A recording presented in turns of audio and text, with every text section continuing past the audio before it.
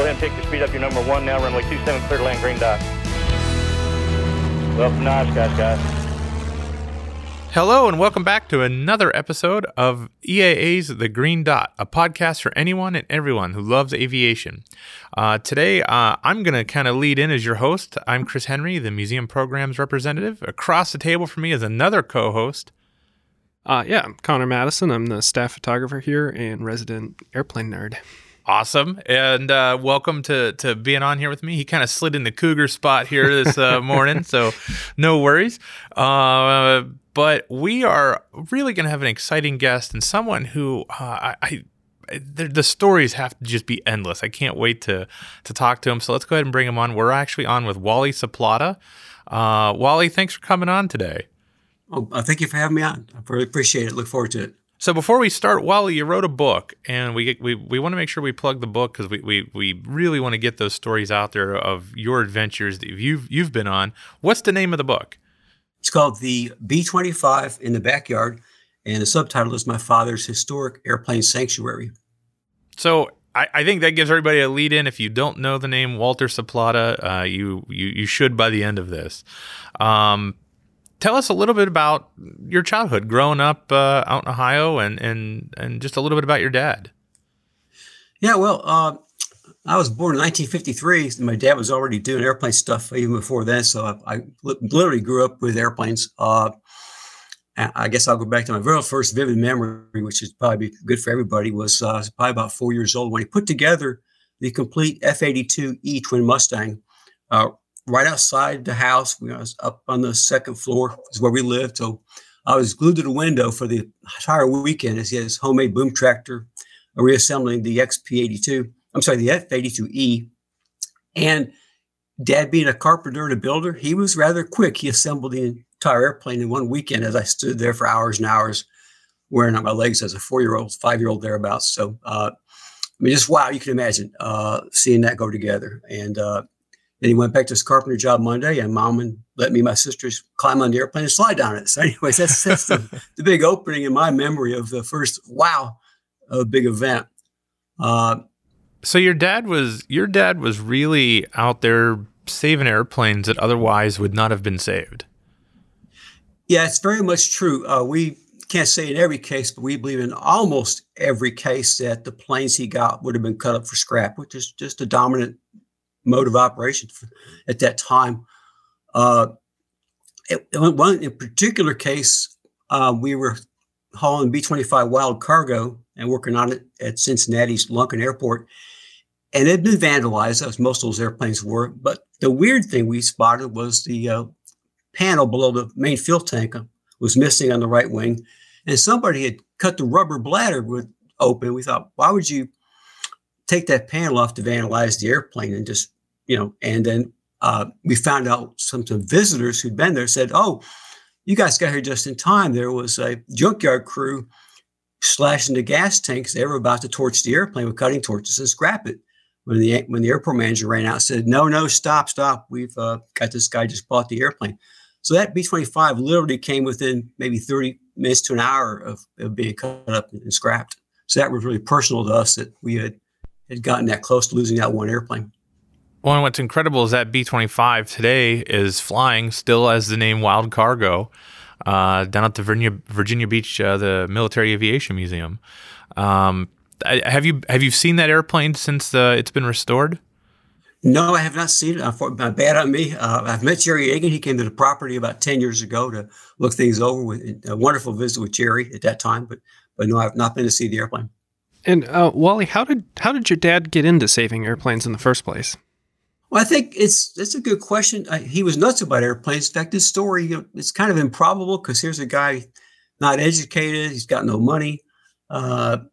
He's got some other issues, but he just loved airplanes. And it goes to show the power of when you love something like aviation, you can overcome a lot of things. But he built a lot of model airplanes as a kid, mostly the balsa wood ones. Had photos of some of the pretty big ones he made, and they all flew. Among the hardships in his life, besides the Great Depression coming on as a kid and his father abandoning his family, a house fire burned all of his model airplanes down. And yet, so he just changed to getting real airplanes, I guess you could say. He wanted, of course, to be in World War II. He was the perfect age to be a World War II pilot, but Dad stuttered, and at that time, it totally disqualified him from serving the military, which is kind of a monkey on his back. He really wanted to do that and go off and be a pilot. But they said, no way. So he worked at an aircraft factory making fuel pumps during the war. And then when the war ended, he had to find another job because that came to a stop. And he worked at a scrapyard where they were scrapping brand new Warbird engines. I mean, you would just die brand new Allisons and Pratt R-2000s coming out of a crate, brand new, being cut up for scrap. And occasionally an airframe would go through that scrapyard. And that's when he kind of got the idea. I need to try and get my hand in some of this. Well, can you tell me, so the twin Mustang, the E-twin Mustang was the first one that you can remember.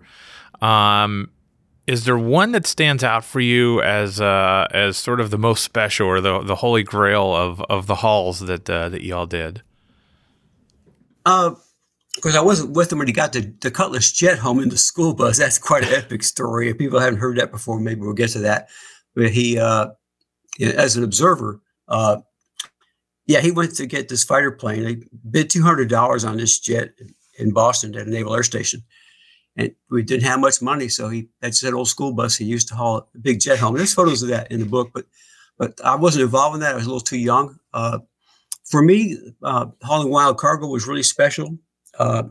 We yet got another B-25 a couple years later that was in much better shape. Wild cargo had a gear up landing and been vandalized. It was in okay shape, but the one we got, the second B-25, was almost airworthy. In fact, the owner that sold it offered to ferry it for my dad. So I was really excited about that airplane. It's such great shape. And, it's a stock 25. It's not like the Super Corsair or something like the Twin Mustang. It was in such mint condition that I got more cockpit time in that second B-25 than any other airplane. So we've got to ask about the jet and the bus, because that's an image that if anybody sees the book or even goes online to look at that, tell us a little bit about getting an F-7U Cutlass home in a school bus. Yeah, so Dad, this is also winter. He's unemployed. Dad's a carpenter. They tended to be unemployed during the winter months because of the heavy snow in that part of Ohio. Later, they went full-time about a couple years later. But anyway, he'd be laid off, so money was really tight. And he did this thing in the winter. And he actually bought the school bus as a hope to go west to the boneyards of Arizona, where they still were scrapping some sort of later planes like Bearcats and stuff. And World War II stuff was pretty much gone by then. But anyways, he just didn't have the money to go there. But he had this school bus. It was a junker. And he actually used it to haul some other stuff, loads and loads of B-25 parts when there was a big depot at Columbus, Ohio that surplused all the B-25 parts when they were parked. And I remember those coming home. So the bus had kind of been used as a truck. So he goes to Boston. And I wasn't sure what he was going to do. But he gets there. He also got a trailer behind the school bus. And the Navy guys there think, well, it's going to be his camper. Apparently, he's going to camp in this thing while he disassembles the jet. And they're expecting his, big scrapyard crew with a big 18-wheeler flatbed truck to show up. When they finally figure out that this is it, these civil service people called in the Navy brass, base commander, all those kind of guys. And Dad was afraid. Honestly, he started getting locked away for this crazy scheme of, you're going to do what? You're going to put that fuselage in that school bus. And a moment that kind of saved his bacon, he was proud to carry around his airplane scrapbook with photographs. And when he showed the guys, a number of them were pilots, that he had several Corsairs, the Twin Mustangs, and other airplanes, that he really was serious. And he was a guy that had been saving airplanes. So he kind of got up. So they gave him the approval to go ahead and try this and see how it goes. Wow. That's crazy. And he basically shed parts of the roof and the sides of the school bus to load this Cutlass. Right, yeah. Into it. He was a scrap man. Dad was a number of things, but a scrap man was deeply part of his roots. So a cutting torch was never far away. He actually had cut the rear doors. There's some very exotic engines he ended up getting. They came in that same school bus. He had used just the torch to cut part of the bus open to make the door wider. And then, so it wasn't really unusual for him to think of opening up the back of the bus, but for the Cutlass, he cut the back wall completely off the bus. had to cut a seam in the roof of the bus. And then being it's from Ohio, as y'all in Wisconsin know, you get salty roads and things get rusty. When they shoved it in, the rust and corrosion had weakened the right wall of the bus, and it peeled open like a ripe banana. And the Navy guys therefore named it the Banana Bus, which is the title of one of my chapters about that. So they got the school, the jet inside, but it's a big jet. It's long. Where the radar dome would go was right up against the dashboard. I mean, I actually climbed into it while the thing was still in the school bus, and it was crazy. Dad had it's a school bus, so there's no door on the left side. He would have to spread eagle, work his way over the fuselage, between the gap between the top of the fuselage and the ceiling of the bus. There was the only way to get out was to basically crawl over the fuselage to get to the standard school bus door on the right-hand side. So it was 600 miles home. But he made it somehow. He drove about 40 hours nonstop, and it was just the whole thing's crazy. But he got arrested by the cops a whole bunch of times, stuff like that. But they didn't know what the heck to do with him, so they let him go. And so, anyways, this is the craziest story there is. And thank God I got some photos to show it's real. Well, and that F-7U is it's actually at the Maps Air Museum in Akron now. Yes, so we're real happy for it to go there. They have restored some other aircraft, but there was a F-84 F that Dad donated to them. He got from the Ohio Guard, and they did a beautiful job restoring that. And all early Sikorsky helicopters also there, and some other items. So we're glad to have a good home, and we felt it kind of belongs in Ohio. That's kind of close to where Dad saved it. So we're happy with it going to the Maps Museum. I walked in there. I didn't know it was there, and when I got there for a visit, I was really geeked out because I knew right away there's only a few F-7Us in the world.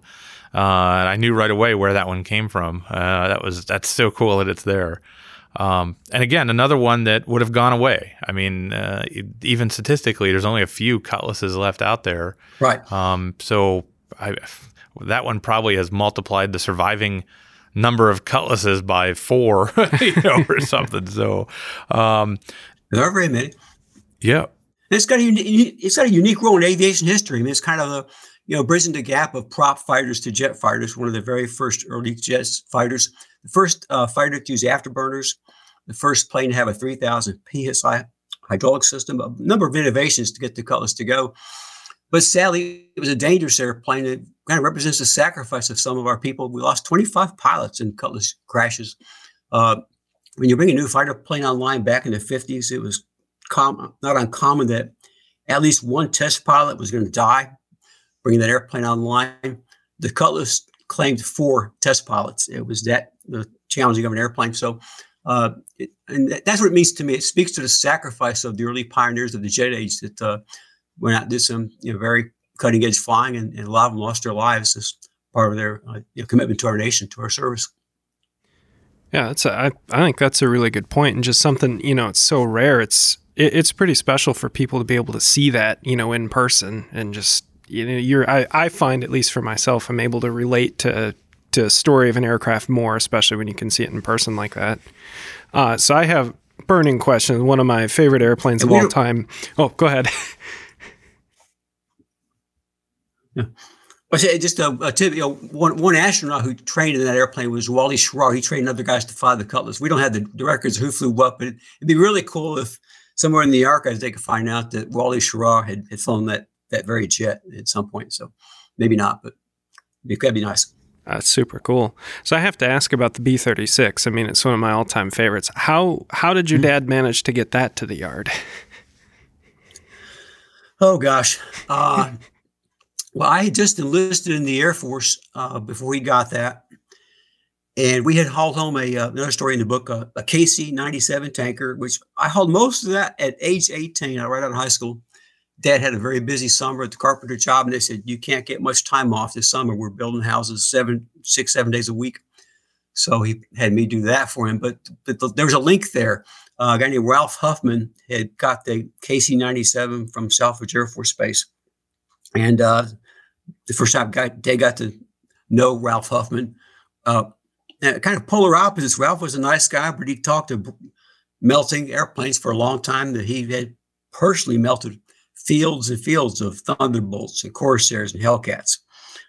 He's one of those guys that that was his job.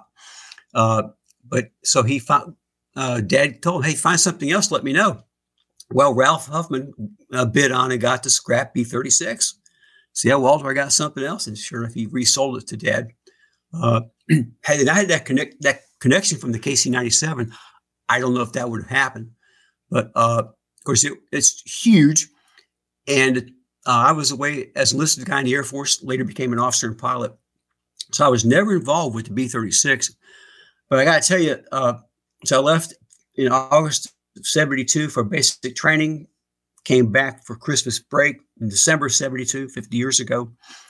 And that short time I'd been gone, if I'd not known better, 2 747s had collided on Dad's property. I mean, there was just chunks of airplane everywhere because it was not, when the Air Force got rid of it, I mean, they purposely destroyed that airplane.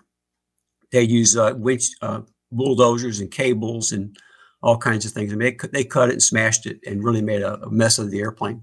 We're not sure why, but it was a very heavily damaged aircraft. But it tells a story about Dad. I mean, he was the kind of guy that if there was an orphan airplane that nobody wanted, he wanted it. I have other examples of that, such as there's a fire-damaged F-86 that is still on its gear, it's still mostly complete, but it was in the fire pit being used by the National Guard for firefighting practice. And it's got that kind of damage. Nobody else would want that, but Dad did. So anyways, that tells a big perspective of his dedication to any airplane, no matter what shape it was in, he would want to save it. Yeah, that's amazing. I was pretty privileged to have heard from Tom Riley kind of the whole story of recovering the XP-82. And I mean, that's kind of tied to the B-36. So I don't know, like a lot of that story, if you want to tell that, or I can kind of chime in from what I know from there. But just, from him, he was from what I understand, he wanted the E-model F-82, but that got sold. And so one day he's there doing an appraisal and is looking inside the B-36 and finds the XP-82 fuselage, if I have that right. Yes, exactly. And the F-82, the XP-82, during my lifetime, I saw very little of the airplane. The story Dad told me, this differs with what's in the press, but the story Dad told me repeatedly was when he got the XP, he wasn't sure how to disassemble it. It was really his first big airplane, and with a torch, he cut right through the center part of the center wing, only to later discover that he could have unbolted the both fuselages behind the cockpits and hauled the center section with both cockpits attached. The engine's off, of course. You always got to think, how are you going to fit this thing on the highway, And when he realized he destroyed the wing of the XP, then money was tight. So to put food on the table, he scrapped much of the XP-82 and then later got the F-82E. But it was another moment for Dad that he never used a torch again. If he didn't, or he makes sure to research an airplane really heavily before you dare reach for the torch and try to unbolt or cut rivets or do something, but not use a torch to separate it in a small enough, piece to go down the highway. So, but he did keep all the hardware, the main landing gear, tail wheels, a whole bunch of smaller parts. The left fuselage, obviously, had been stored in his shop for years, but eventually ended up in the B-36. And I tell a story, it actually has to do with Oshkosh. I was at their venture in 2006 when they had the first scratch-built P-51A. Robert Odegaard built the wings, and Jerry Beck did the fuselage. And I knew from Dad that all the drawings had been discovered for twin Mustangs as well as the P-51. And I wrote my dad, says, well, the world of 4 twin Mustangs could grow to 5. It'd be like rebuilding a plane from scratch in many cases, but that's what Tom ended up doing about a year later. Wow. How does that make you feel when you go, when you go somewhere and there's an airplane that, was on your farm, stuffed in a B-36 or something like that, and then you see it today, restored, in some cases flying? That has to make you feel good and I guess appreciate that this is all part of your family's legacy. Right. Yeah, I got to see the F-2G Corsair 74 with Robert Odegaard. Unfortunately, we later lost him in the aircraft. A big tragedy for all of to have that happen. But I got to see it with Robert. And then the XP-82, I actually got to work on that with Tom Riley down at Douglas almost 4 years ago. And if you see pictures of the XP flying with no outboard gear doors, those are pre-Wally photos, and you see it flying with the outboard. Tom and I, it was a hard, you wouldn't think so. It was hard to get the outboard landing gear doors out, but that was one project Tom and I worked on the XP. So I'm glad to have a tiny little hand in working on that and some other tasks he gave me. Tom's such a great guy, and y'all know what a perfectionist he is. I was a career Air Force pilot and an airline pilot. We always worry about taking line checks. Well, Tom had this list of tasks for me to do on the XP, and I felt like, oh my gosh, this is the line check of maintenance. I got the world's best technician restoration guy in the world looking over my shoulder, and he was a good judge. He thought I did well, so I was a little nervous about turning wrenches with Tom looking over my shoulder. But he's a very sweet man, and luckily I didn't flunk or anything. That's awesome. Well, so I have a story actually. I met your dad once at an air show, and he knew a friend of mine. He was an old Mohawk Airlines mechanic, and Claire and him were talking, and I had no idea who this gentleman was, but he looked at me, and I was probably about 12 or 13 at the time, and he says, "Do you want to come and see my airplanes tomorrow?" And I looked over at my friend Claire, and my friend Claire was nodding like, "Yeah, you do." And I said, "Yeah, I would love that."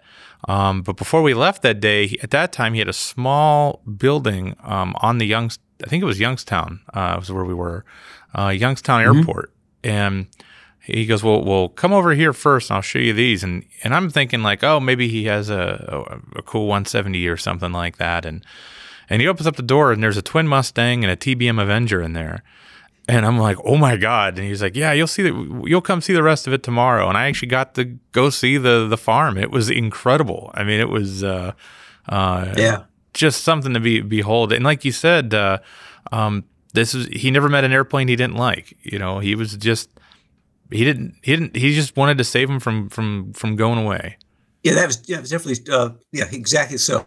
And again, even to the point, something like the B-36 that, most folks would, that volume of smashed up airplane would have just salvaged the cockpit and maybe some other things that would be memorable like one of the pusher engines. But he got the whole thing. Yeah, so the good, the bad, and the ugly. He wanted it all. So that definitely was. He's very thorough about that. Wow. Now, and I don't remember. Did you guys have Race 57 too, the Super Corsair, or was that somewhere else? Good question. No, we did not. However, it was just 10 miles away.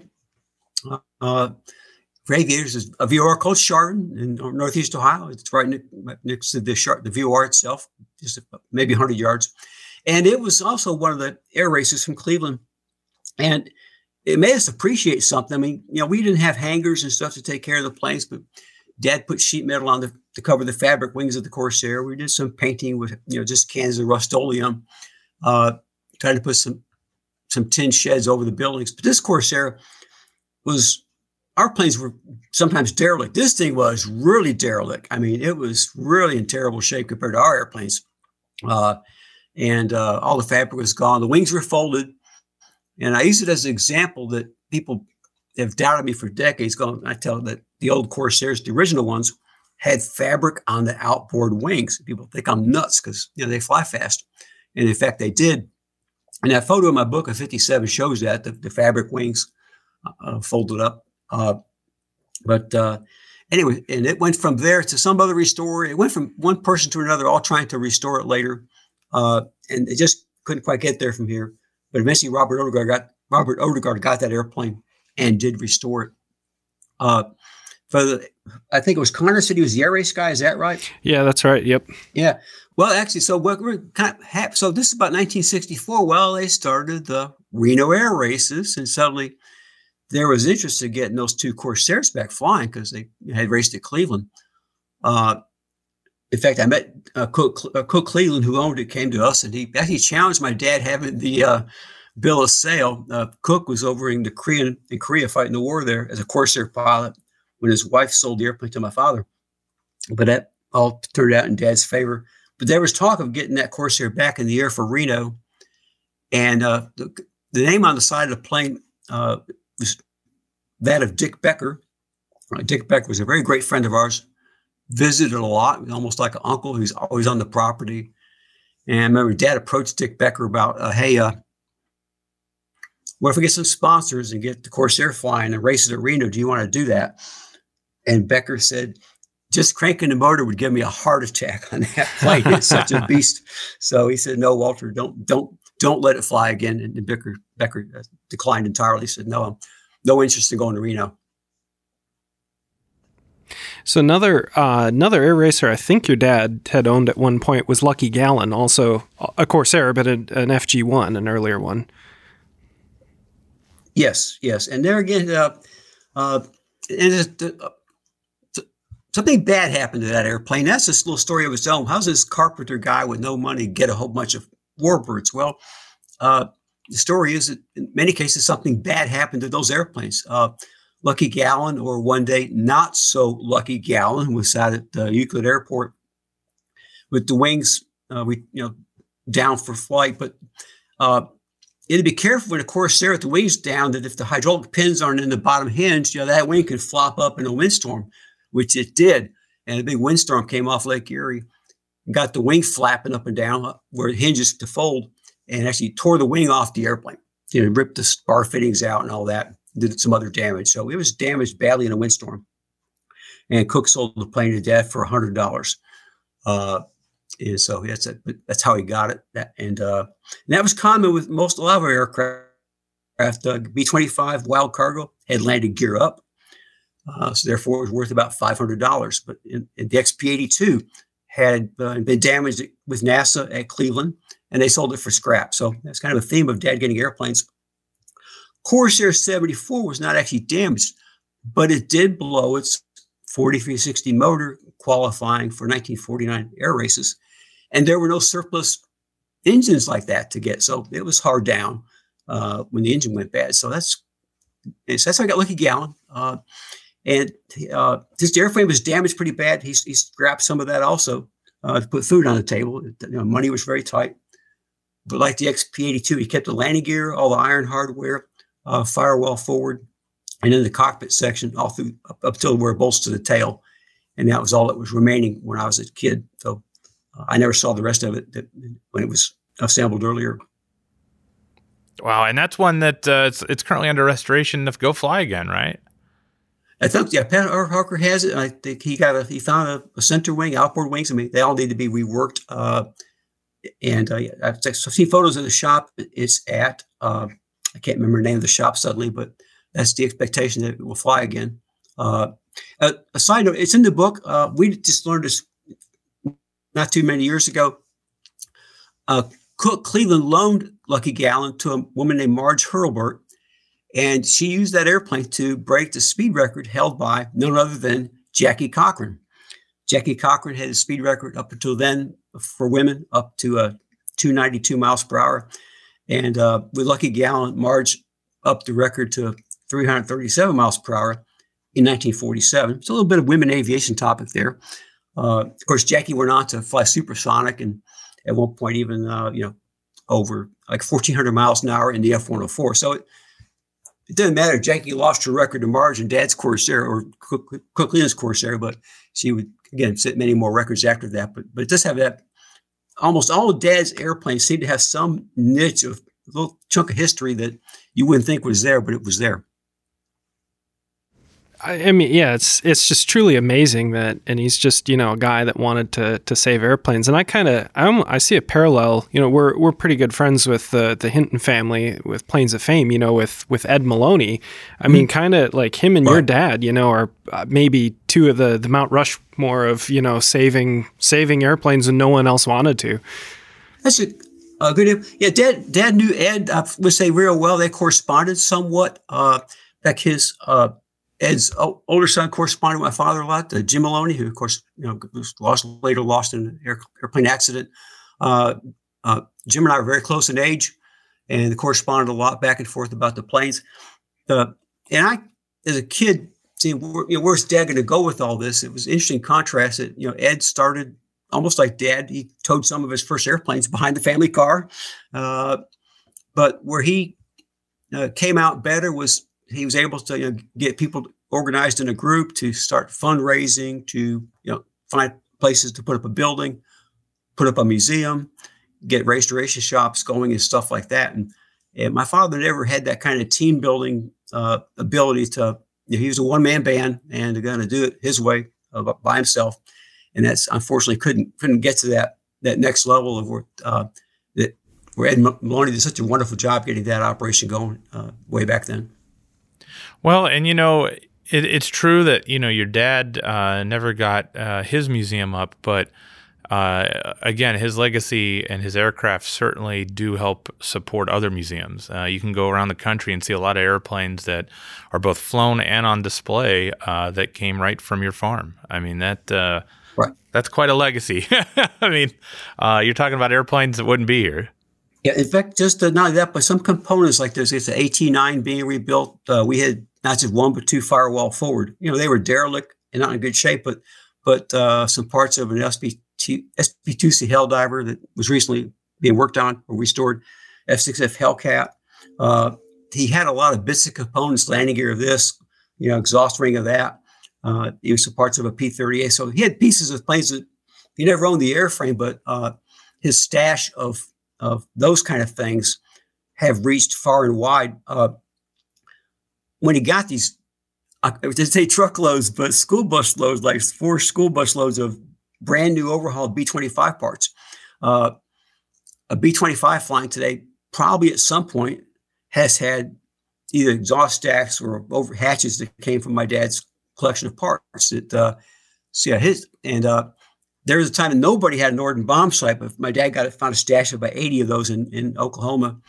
And so I'd say probably half the Norden bomb sights you see on an assault on a bomber came from my father. So his reach went far beyond his own airframes to parts and again bomb sights and other stuff.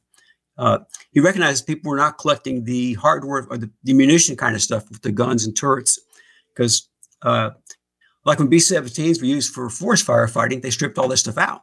And so not much of that survived. So he definitely got his hands on a lot of unique parts and components that have gone out to countless warbirds. I seem to remember when I was in the garage in Youngstown that there was a wall just made out of manuals. That's going back a ways, but I can just remember stacks of manuals taller than me for just various aircraft. It was just incredible. I mean, I had never seen anything like it. Yeah, he collected lots of manuals. That's got some muscle work there done, doing those things. But he would horse trade manuals with some other folks that had manuals, and he would buy a whole load of government bid and from the Air Force. And we had manuals of F-105 Thunder Chiefs and KC-97, aircraft that were flying during that period of time.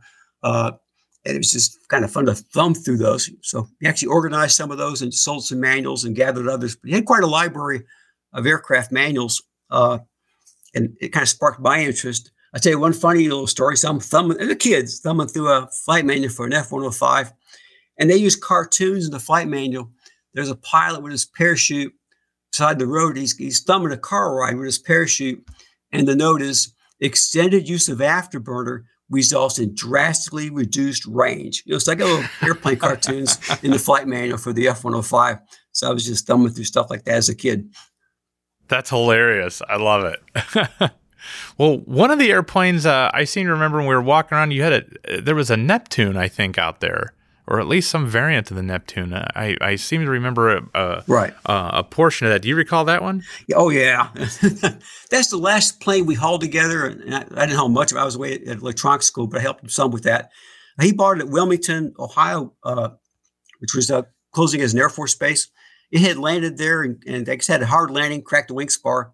And for $800, Dad bid on that, government surplus. It had 1,000 gallons of 115, 145 octane gas, avgas on board. And the gas was worth more than the airplane. But anyways, I couldn't see why he wanted that. It wasn't per se a warbird, but we noticed it was strange in certain ways. We had toured Neptunes at air shows, and they were still flying then. But this one was just weird, and it had these weird structures around the landing gear area, and didn't think much of it. And then my article in Air and Space magazine came out in 2007.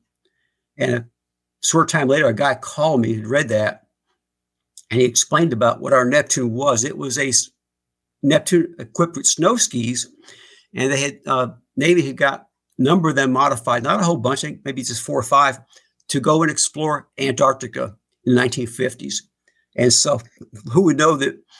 Kind of like my story about Marge Hurlburt flying the Corsair for a speed record, that the Neptune, he would just happen to get one that had been on these epic expeditions to explore Antarctica with snow skis and then JATO bottles to launch out of there. And so this guy who'd flown those missions, another Neptune, said, your father's Neptune is the last survivor of all those Neptunes. And David Hall now has most of it, so it's still there. Wow. And certainly another plane has a good place in history. Wow, that's fantastic. Now, let me ask you, out of all of the aircraft that you guys have recovered, do you have a favorite that over all the years, that was the one you enjoyed the most? I'll say two. I can't just say enough. Two. Corsair 00 was my favorite in the sense it was so complete. And in fact, I got in trouble with that airplane. So I joke about, we were always, in my book, I talk about when we used the boom tractor, we had to borrow the family car's battery. There's one 12-volt battery to the Soplata estate. Things were tight.